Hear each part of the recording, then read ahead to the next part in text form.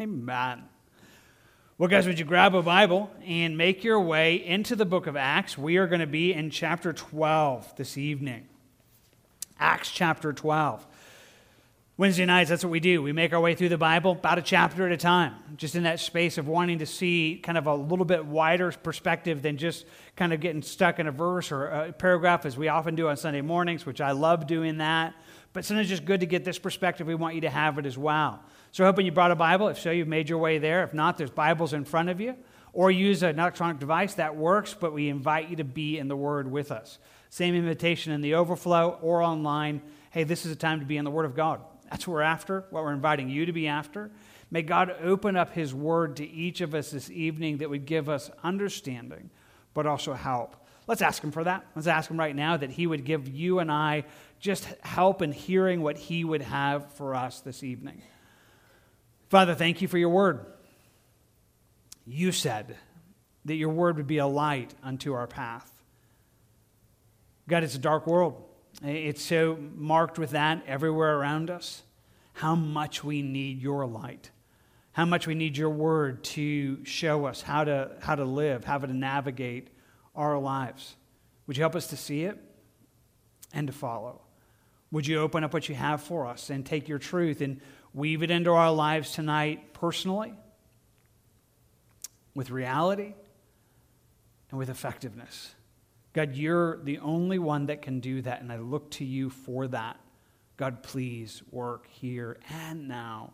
We ask it from you, and we ask it in Jesus' name. Amen. Amen. Politics, persecution, prayer, hey, just punishment and walking in all of these things, yet progress. Hey, I toss out some of those words, and I want to tell you right now, that's where we're going this evening.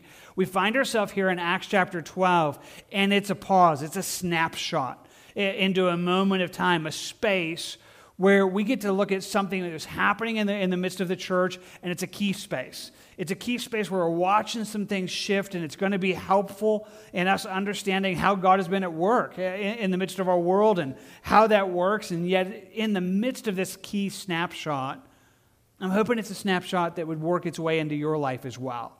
That God would, in His Word, help you to not only see what He was doing in the past, but in many ways, that same snapshot is in work in our world today, and sometimes it's just helpful.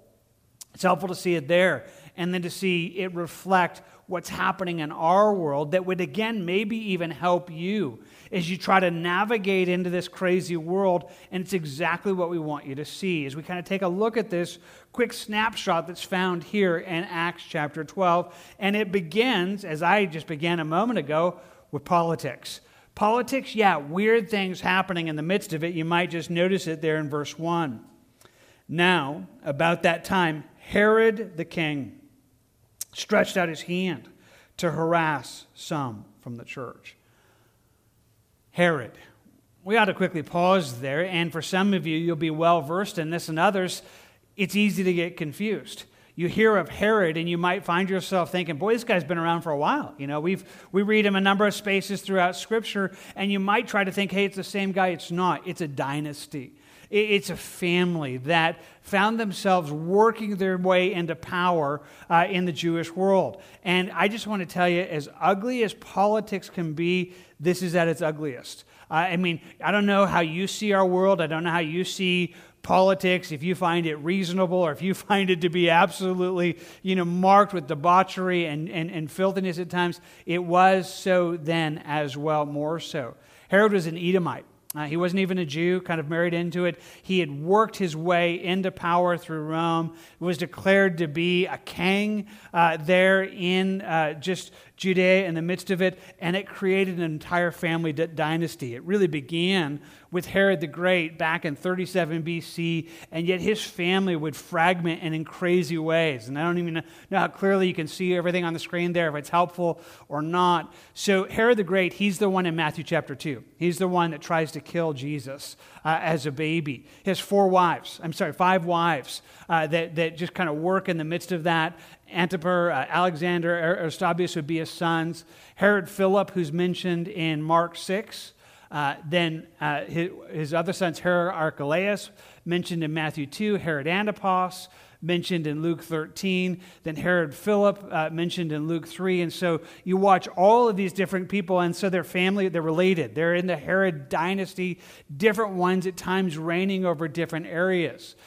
But under that, Aristobulus has a number of kids. He has Herodias, who has a daughter named Salome. You might remember she's the one that dances and ends up getting John the Baptist's head cut off in the midst of it. Crazy kind of things in the midst of it. But Herodias' brother, Herod Agrippa I, that's where we are. We're in this man who is reigning from 41 to 44 A.D. He will have a son who is going to be Herod Agrippa II, that Paul is going to stand before later in the book of Acts. And so again, it kind of just gives you a quick little snapshot, and without just taking you through any of it, I mean, it's wicked. There are intermarriages. There's the one where John the Baptist confronts Herod's wife for taking Philip's wife to the first and marrying him. I mean, there's murder, there's intrigue, there's brokenness. It's a broken world. And into that space, it has constantly been a mess for God's people, and it is now. So it's kind of just helpful to kind of gaze into this right now and understand, in a very political world, trying to curry favor, trying to win approval, trying to work in the midst of this, Herod Agrippa stands. And he starts to move into this where he creates a space where the church, it grows, finding itself facing persecution. Again, you see it there in verse 1. About that time, Herod the king stretched out his hand to harass some from the church. So he just begins to persecute. He begins to find it to be something that is politically favorable for him to stand against Christians, and finds himself beginning to increase that pressure. And then it just tells it to us there in verse 2. Then he killed James, the brother of John, with the sword. Wow. James the apostle. James, one of the 12 that Jesus selected. James, John, Peter, these three that hung out with Jesus predominantly. This is that James.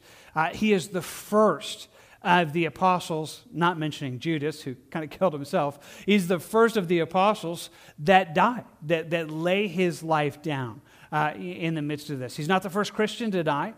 We know that Stephen had already laid down his life, and very likely there have been others as well, not mentioned in Scriptures. Nevertheless, he's the first apostle.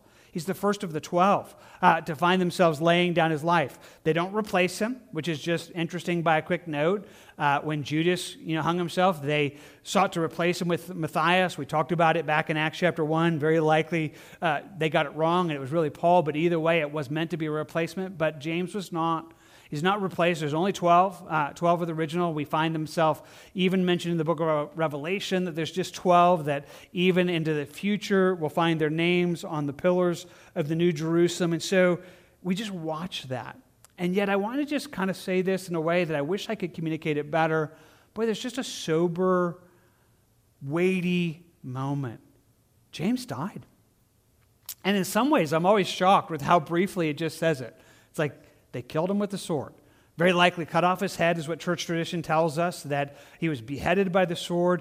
And it just kind of just says it. And I find myself thinking, how could you just say that? I mean, this is like James, the brother of John. I mean, he's dead. I mean, he just laid down his life. I mean, there's just something heavy in that moment. I mean, death is always that way. Death is always a surprise, even though we expect it. And yet somehow to have an apostle die, it's just one of those moments. It's like, okay, this is a different world. I mean, this is, for the last probably over 10 years, the church has been thriving and working since Jesus has died on the cross, and it's been incredible things happening in the midst of it. And yet now we're going to begin to see those who were put in place to help establish the foundation of that. They're going to begin to die. One by one, they're going to lay down their lives. And so there's this heavy kind of soberness that in one sense you ought to feel.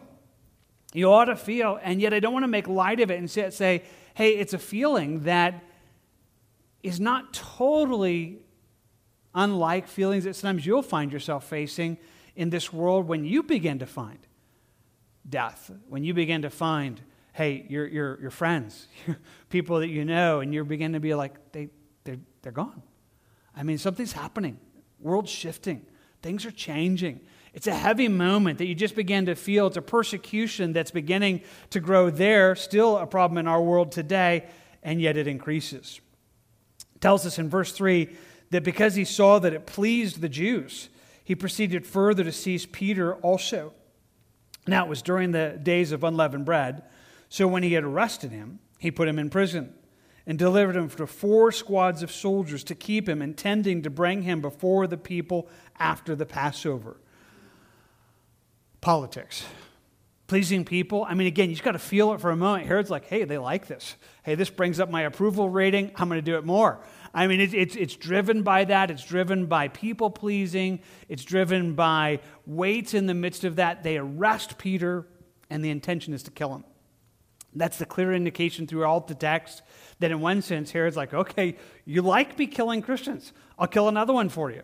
You know, we killed James, you know, we'll kill Peter also. Like, that's a great idea. And so they arrest him, but it's not a good moment. It's not a good moment because it's the Feast of Unleavened Bread. That would only maybe create, further chaos. And so he decides to wait until after that. But Peter's put under heavy guard. I mean, you almost just got to imagine it for a moment, that it just tells us there that they, delivered him to 4 squads of soldiers to keep him. I mean, this is like 16 soldiers who are just put, say, hey, you're in charge of making sure this guy, I mean, this is like maximum security, high-level threat, dangerous personality. I mean, he has put in the most intense moment of security and space, and yet, again, there's just a heaviness. Now, I pause to try to just weigh this because here's part of our problem. For most of us, we know how this story is going to play out. For most of us, we're going to talk about here in Acts chapter 12, and you already know Peter's going to get out. They're not going to kill him. I mean, this is not going to be Peter's day. But see, that's part of the problem. You know something they didn't know. You know something that might be helpful, but might miss the weight of this moment. I mean, it just had to be scary. Had to be a space where the world felt like it was shifting. Things were changing, and it wasn't going well. Darkness was growing. Evil was getting worse. People are dying. Believers are being killed. It had to feel utterly terrifying to so many Christians, to so many people into that space, so many that were in that place. And that's where you almost want to feel this for a moment because it's helpful. It's helpful in this because maybe, for some of you, maybe not all of us, but for some of you, you're like, that feels like our world.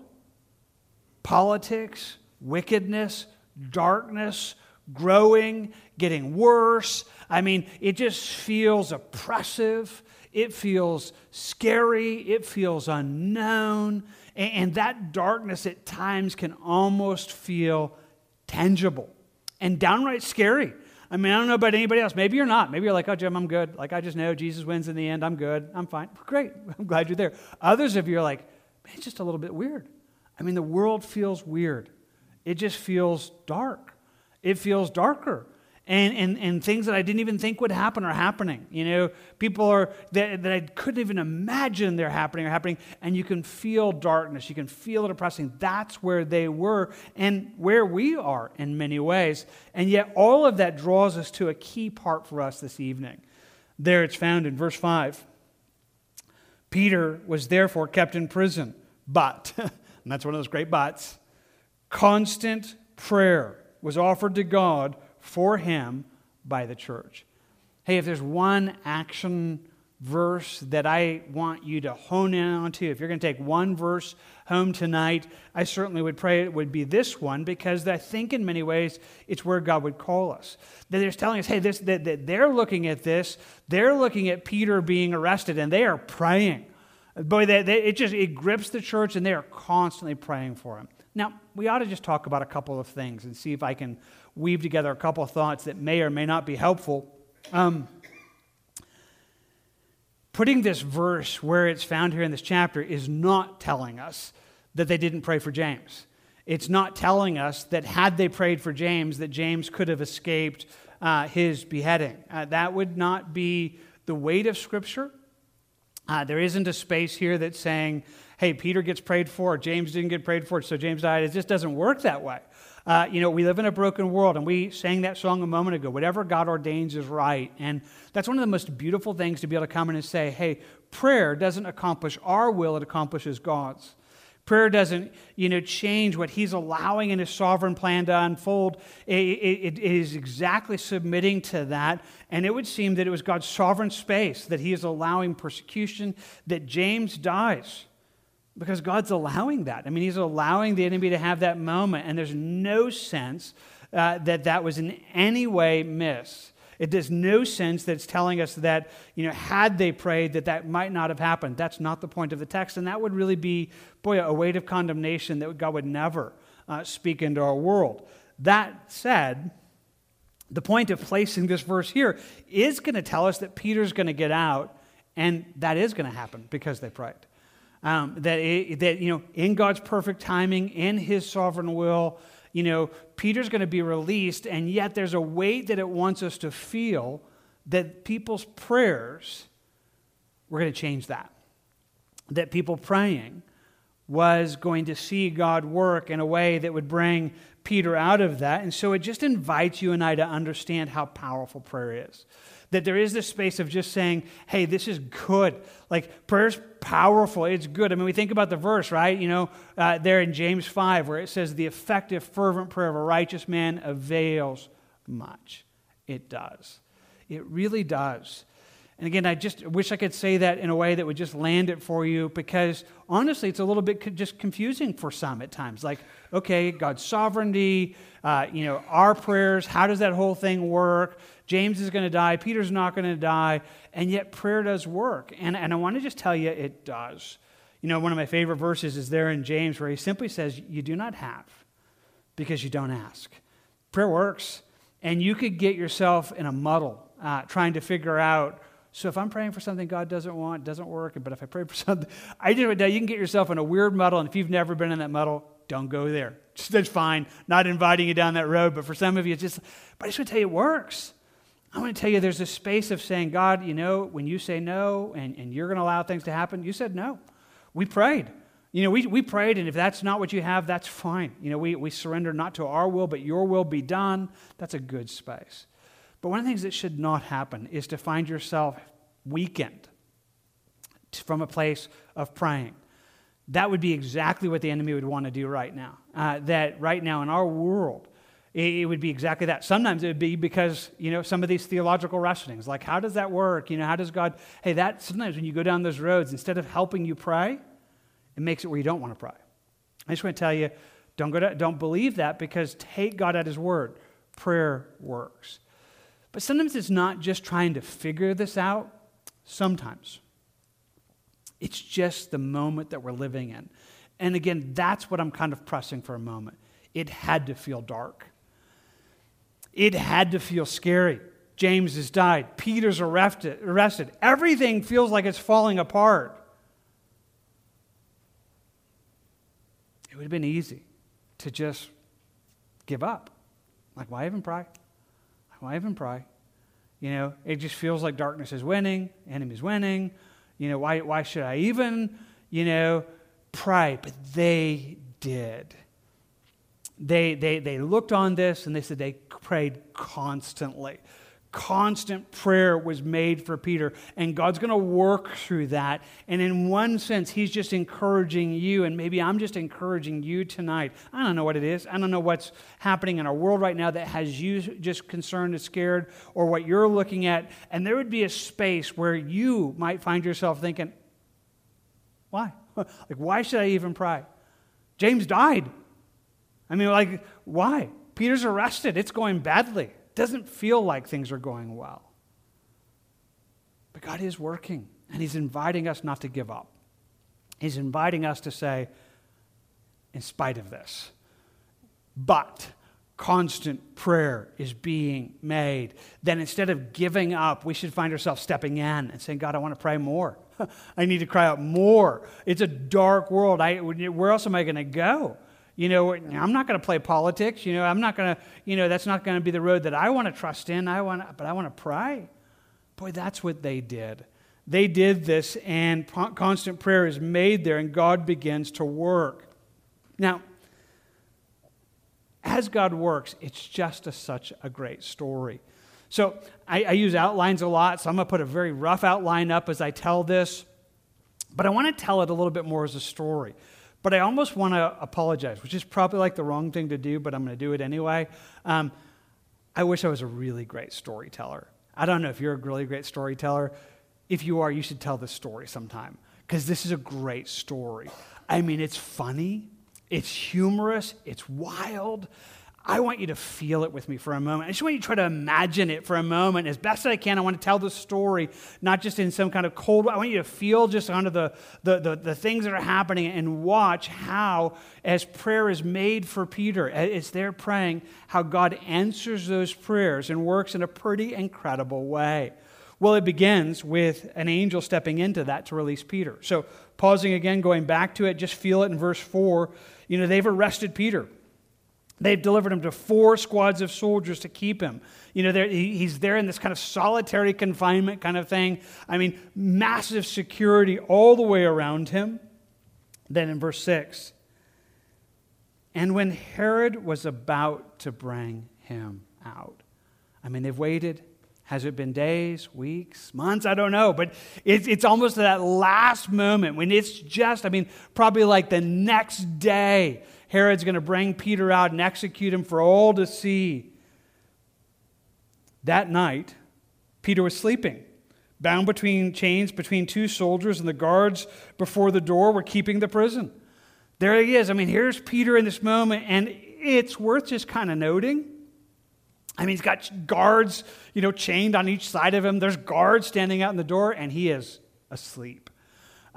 There's something there. There's something there that to be able to sleep in the midst of this is probably a sign of his trust, maybe a sign of his peace. I can't help but think of Jesus, who, when they get into the storm that's crossing the sea and Jesus is asleep in the storm, the disciples are all panicking and they're like, wake him up, like, don't you care? We're dying.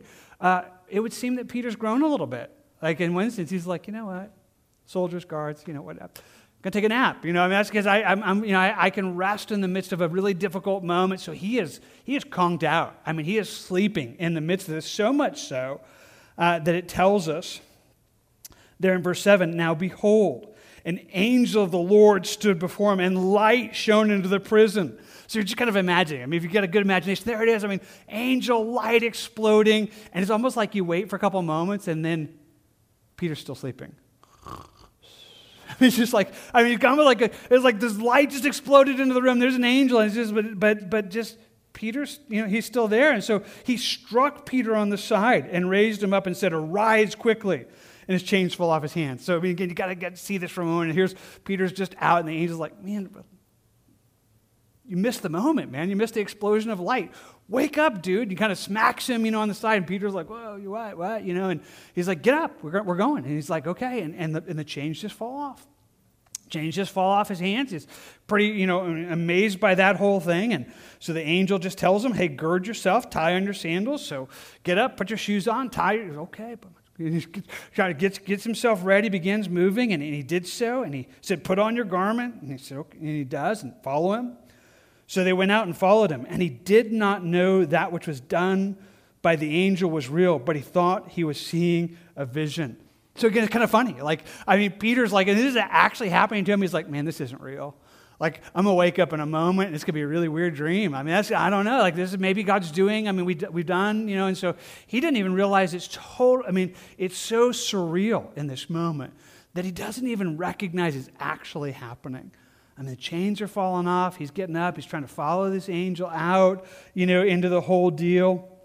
Verse 10 says, when they were past the first and the second guard posts, they came to the iron gate that leads to the city, which opened to them of its own accord. Which, again, just kind of fun to imagine. Peter's like, well, the gate's just open, well, that's pretty cool. Long before kind of our automatic opening doors, kind of like this open. Wow, that's cool. Someone should market that, And they went out and went down the street, and immediately the angel departed from him. And when Peter had come to himself, He said, now I know for certain that the Lord has sent his angel and delivered me from the hand of Herod and from the expectation of the Jewish people. So it's a great moment. Again, if you're just kind of catching it, just Peter, he finally recognized, oh, this isn't a dream. Oh, this is actually really happening. I mean, I like the way it says it. He just came to himself. I mean, it was one of those moments where it was like, you finally catch up to what's happening. He's like, oh, wow, like this is pretty cool. Like, wow, okay, the angel just rescued me out of prison. I mean, just, 4 squads of soldiers, multiple gates kind of passing through. No problem for God. I mean, God is not in any way ever kind of apprehended by those things. And so Peter's pretty excited. He recognizes right now that God has delivered. God has delivered him from the expectation, delivered him from being killed, delivered him from what Herod wanted, from what the people wanted. It's a pretty cool moment. And as Peter's kind of processing this whole thing through and thinking through, wow, God just rescued me. This is really great, good news in the midst of that. And so it says when he considered it, verse 12, he came to the house of Mary, the mother of John, whose surname is Mark, where many were gathered together praying. So Peter's sitting there and he's trying to figure out what to do. Like, where do I go? He's like, I'm going to go to our prayer meeting. That's what I'm going to do. I'm going to go to where people are praying. So he goes to Mary's house. Obviously, he knows her. She's the mother of John, who's going to appear by the end of the text. It's going to be John Mark, who's going to travel with Paul and, go back and forward. He'll eventually write the Gospel of Mark that we have. I mean, he's going to play, spaces into this place. But all of this is happening. But it's just kind of an interesting thing to even just pause and think through. So Peter's trying to figure this out. He's out of prison, and he thinks, what do I do now? And he's like, I'm gonna go. And it would seem that he recognizes that, hey, prayer has worked this. Like, God's answered prayer, so I'm going to go where they're praying for me. I know where people gather together, and they pray for people. When things like this happen, that's where they gather. I just find that at least a little bit encouraging or challenging. See, one of the things that I'm, again, going to hammer home, if I can, this evening, is God's going to call us to be a people of prayer. I mean, that's our response. Like, we get to be a people that cry out to Him, that cry out to God for His work, that, we're not going to give in to despair. We're not going to give in to just that feeling that the world is winning and we lose. We pray.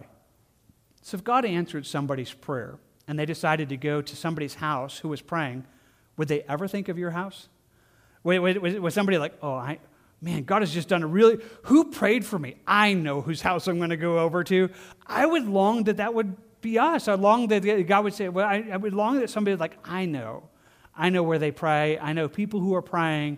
Boy, I'm going to go over there. And where that's not true of you or me right now, may God make it true so that we'd be the kind of people of prayer that, hey, when somebody's looking to it and believing, hey, they would go and say, I know where I'm going to go, so he does. So reading it again, verse 12, so when he considered, he came to the house of Mary, the mother of John, whose surname was Mark, where many were gathered together praying.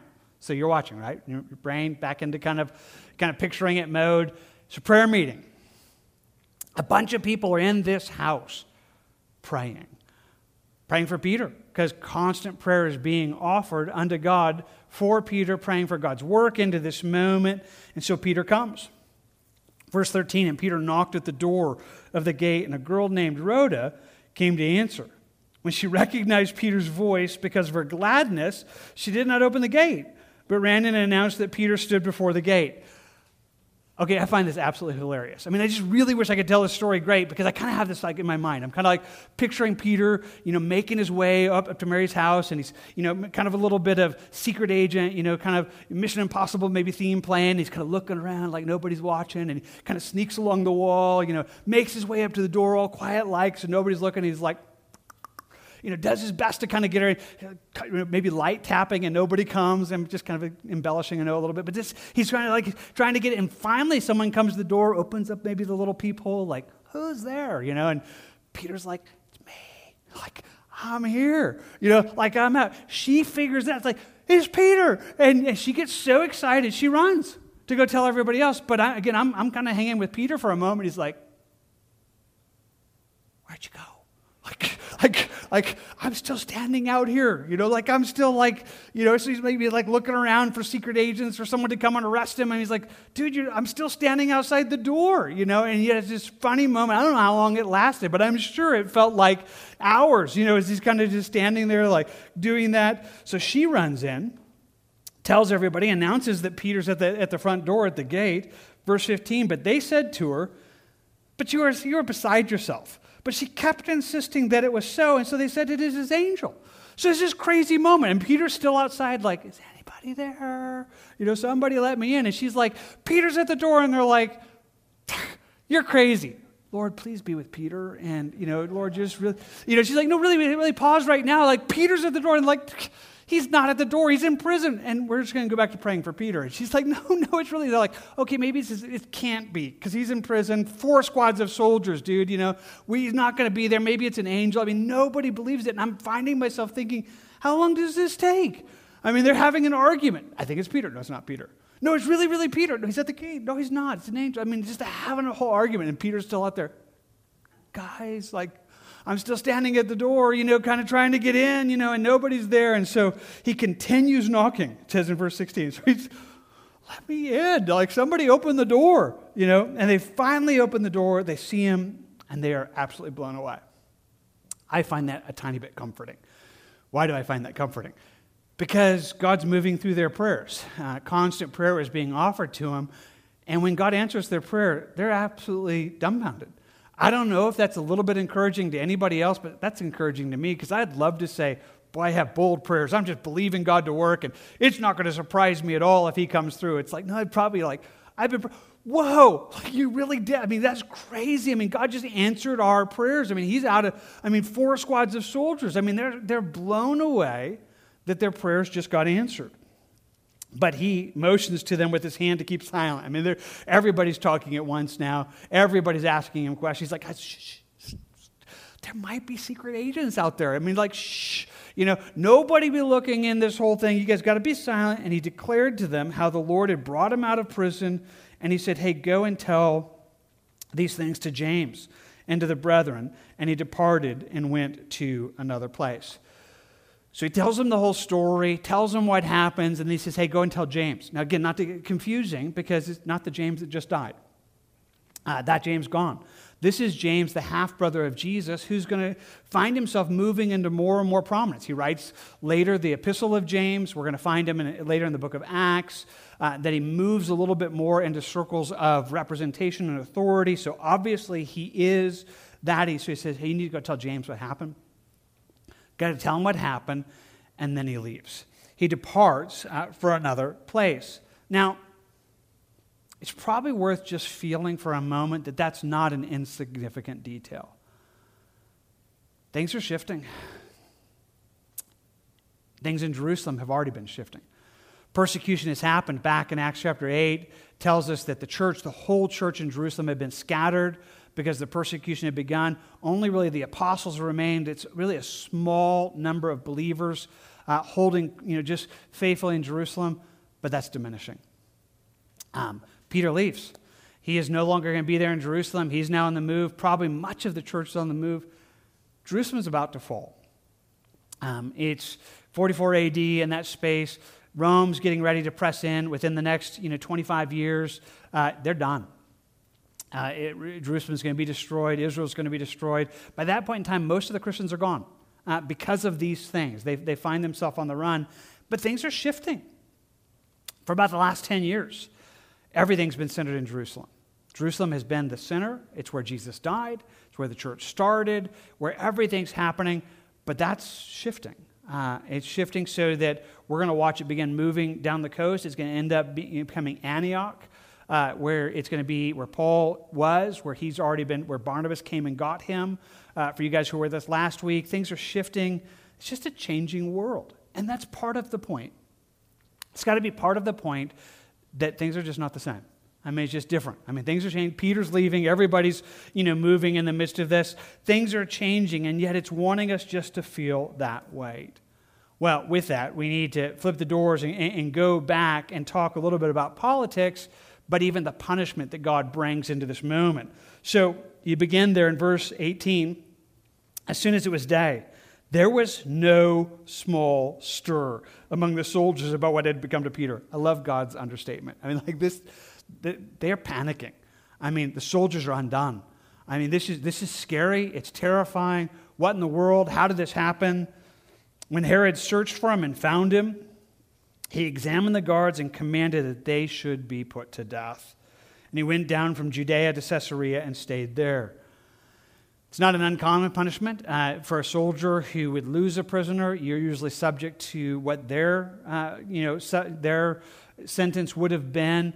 Herod does that, but there's a little bit more happening here. I mean, you almost just have to feel that Herod is checked by God. I mean, Herod's trying to show himself mighty and powerful. He's killed James. He's trying to do all this. And here in a moment, he finds out, hey, you know what? God just delivered Peter. And there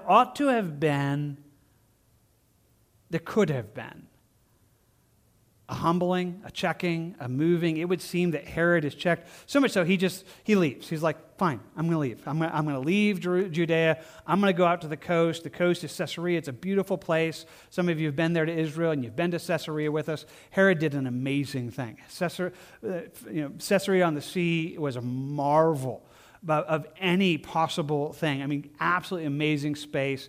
It was opulent. It was beautiful. It was restful. He's like, I'm going to go rest.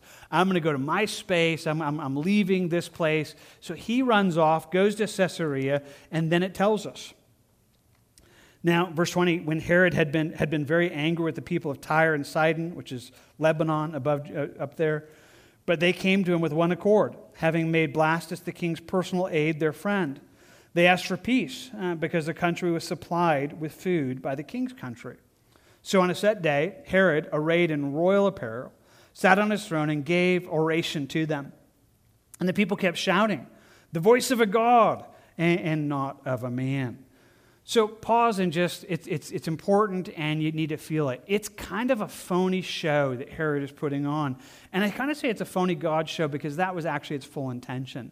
So Herod puts on a thing here, and it says he arrays himself in his royal robes. Now Josephus tells us that it was a Jewish historian at this time, says it was not just his normal robes, but it was very opulent, even reflective. And there in Caesarea, they have this beautiful theater that's out there, and so it would have been a space that, beautiful sunshine. And so Josephus tells us that Herod, he puts himself up here where it's just the right time of day, where the sun is reflecting off of his kind of garments, and he puts himself in such a place where his voice would resound and sound bigger than it is. And you almost just have to feel this moment that Herod is kind of wanting to play God. I mean, he's kind of like wanting to feel God-like. It was very common. It was very much what the whole point of this whole thing was. So his appearance, his words, he's trying to feel powerful at this moment.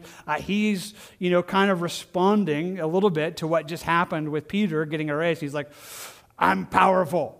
Like, look at me. I'm beautiful. I'm radiant. I'm glorious. And the people are responding. They're like the voice of a God, not of a man. But we got the insight. They don't actually mean it. They're actually trying to curry favor because they need his, benevolence. They need food, and so they're kind of playing along into this phony show. That again, if you were just to step into there not knowing, you would have just been like, wow, like this man. I mean, he's a godlike man, and everybody seems to be worshiping him, but he's not really. He's just playing a part, and they're just playing a part. It's craziness. I'd love to say that, aren't we glad we don't have anything like that happening in our world, that nobody's kind of, setting themselves up, with godlike, power or wanting people to see him that way, but it happens all the time. But here in this moment for Herod, it's a moment where God kind of just reaches that end with him, and it just tells us, so the people are shouting, verse 22, the voice of a God, not of a man, and immediately the angel of the Lord struck him because he did not give glory to God, and he was eaten by worms and died. This is crazy. Again, it's just part of this wild story in that he is struck by God. Here's this man who killed James, and God gave him time. God allowed him to do that, and he allowed him to arrest Peter. But at this moment, it's a place where God says, that's it. You're done. Not only have you done all of these things, not only has all this rolled into this moment, but boy, you're taking glory. You're wanting to be seen as a God. You are not a God. And it's as if he says, I'll show you you're not a God. I'll show you you're just a man. And he gets, struck by worms. And it would seem to be that, right from this moment, he kind of enters into a place where that just probably eats him up and, physically and destructively and destroying his life. And it's just this moment where you just sit there and go, wow. I don't know how you see things in our world right now.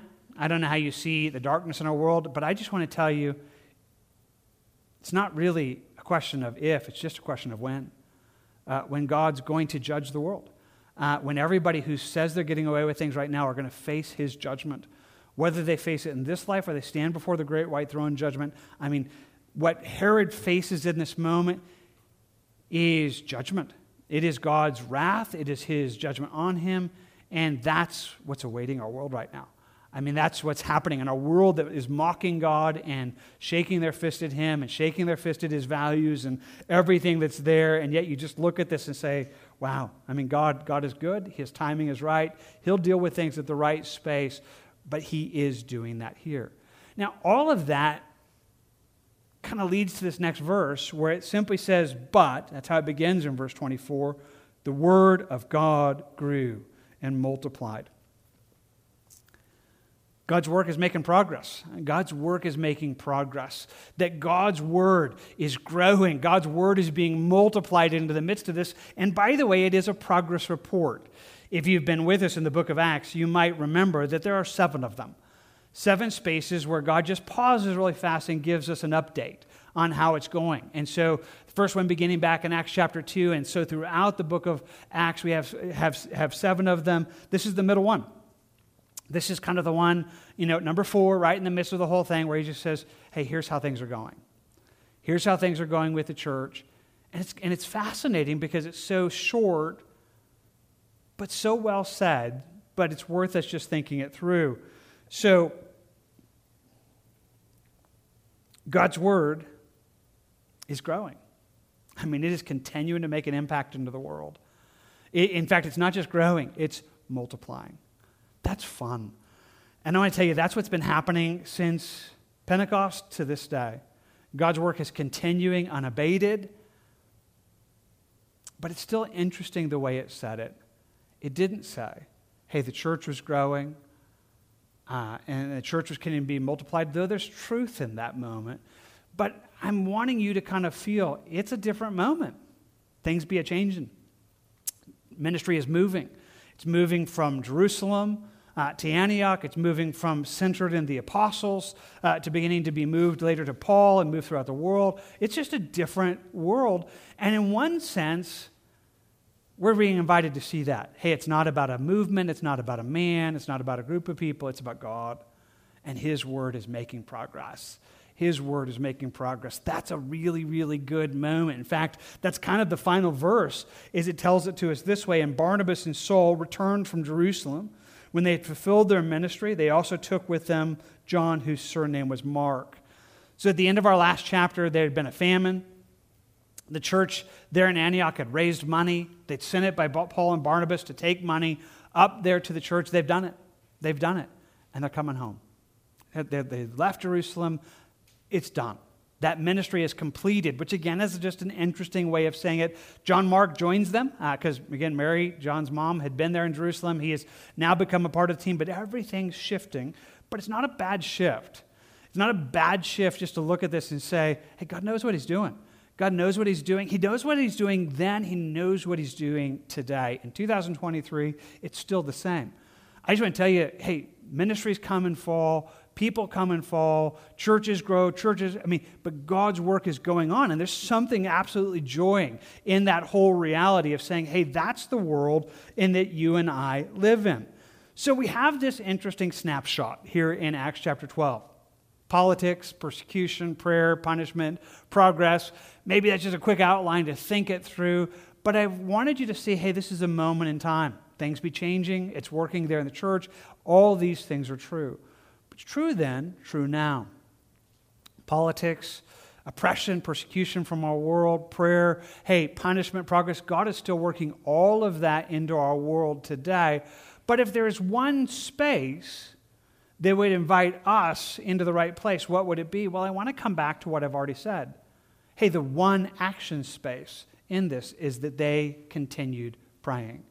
Because politics wasn't their doing. That's what the world was doing around them. They're just subject to it, just like you and I are. Persecution, oppression, the world working against us. Hey, we don't have to seek that. We don't need to cause that. It's just going to happen.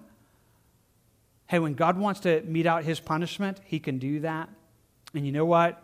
The progress of his word, he's doing that. But where do we land? I mean, where do we look at this and say, okay, if this is a snapshot of then and it should be a snapshot of now, then maybe what he's calling us to be is to be a people that are still praying. Don't give up. Don't give up. Don't give in. Don't get discouraged. Don't give into fear. Don't give into darkness. Don't give into the space where you look at our world right now and just say, wow, it's bad. I think I'm just going to go hide in a corner till Jesus comes back. Just like, I think it just feels like it's done. I feel like it's all falling apart around us. Things are going not well, and it feels hard. And I don't see anything that's going to be in the midst of this. Hey, Jesus called us to pray. It's an interesting thing. When he was calling us to pray, he asked a question, about that. He says, when the Son of Man returns, will he really find faith on the earth?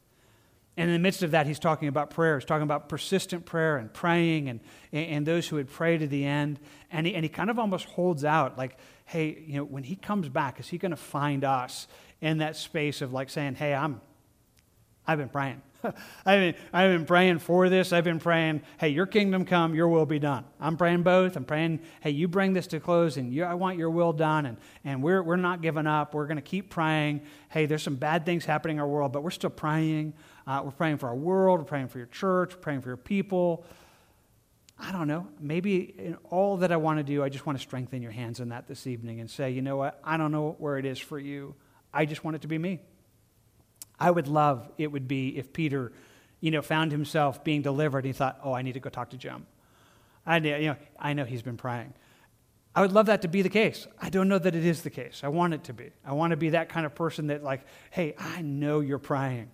Boy, when I knew that God answered, when something happened, I knew that I would find you a place and a space where you're praying. Now, again, we're weak in the midst of all that. They were as well, so there's encouragement there, but nevertheless, it ought to be there. So that's what I want to leave you with. I want to leave you with this picture of just saying, hey, as it was then, it is now. And maybe you're there. Maybe you're like, Jim, I'm doing it. I have not given up. But I think I'm talking to someone this evening that you are close, and maybe you've already have. You're like, I try to pray. It just feels so dark. It feels like things are just bad. Like things are dying. Things are changing. I don't like it. I don't like what's happening. I don't like where things are going. I just want to tell you, hey, we're called to be a people that pray. And God moves in that. He does do that. So I just want to call you to that. So you can close your Bibles, notebooks, that which you have open. Let me just ask that God would strengthen that, strengthen our hands, our hearts in prayer, and we will close tonight worshiping him as a God who is doing that. One last quick thought, and again, just saying this. God is working. He is absolutely working. And I suppose the only ones I haven't totally really addressed this evening is if you're here and you don't know Jesus. And I want to just simply say he is working. In the midst of this story, he still is. The Word of God is still moving forward. God's truth, the gospel, is still speaking. And if that's you this evening, we're just saying, hey, we believe it. Our world is dark. We're not going to deny that. We're going to admit it's all those things, but we still believe God is working. He's still saving. And if that's you this evening, we're inviting you to surrender your life to Jesus. Come talk to us afterwards. We'd love to be a part of that because God's word works. His word works, and may he be one that would save. Let's ask him for that right now. Father, we thank you for this evening. We thank you for this snapshot of Acts chapter 12. I appreciate it. I don't necessarily always like all of it. I'm sad. I'm sad to watch James just die. Sad to watch politics and the weirdness that's happening in there, the persecutions, the changes. And Lord, those are not always fun things. But I know this, you're on the throne. I know this, that you have promised to build your church. And Jesus, I know it's true that the Word of God is still going forward. God, it was then, it is now. And I pray for that. I pray that the Word of God would grow and multiply in this space, in our hearts. I pray that the Word of God would grow and multiply in America. And the Word of God would grow and multiply throughout the world. God, bring people to your truth, to you, to the hope and the light of the gospel, to your rescue. Thank you that you're doing that. Lord, in the midst of this chapter, we saw that space where you said, but constant prayer was being made. And I know that's what you want for us. Jesus, you spoke about it and called us to be those who persisted in prayer and didn't give up. And you asked, when you come, would you actually even find that? God, I hope so. I hope so in us. Lord, will you find us to be prayerless? Would you forgive us and strengthen us and make us a praying people? Lord, where our hands have become weak and our hearts have become despondent, would you encourage us? Would you draw us to you? God, we ask that. Would you draw those tonight that don't know you? The gospel just penetrating their lives, showing them who you are, rescuing. Would you do that? We ask for that as we look to you right now, and we just want to come back and say it, even as we were singing before we went into this message, Lord. We just want to pray for your will to be done. In fact, I just couched that in the phrase that you taught us to pray. God, we're praying for your kingdom to come. We know this isn't the way it ends. We know where this is going, and we are crying out for your kingdom to come. But we are also praying that your will would be done here on earth as it's going to be done in heaven. That you would bring that to pass, that you would work it in our lives, in our world, in these spaces. We cry out for you to reign. Work in all the things that just concern us and weight us. Lord, we pray for your help in that. We look to you and just ask that you would strengthen us to be a praying people. We ask that in Jesus' name. Amen.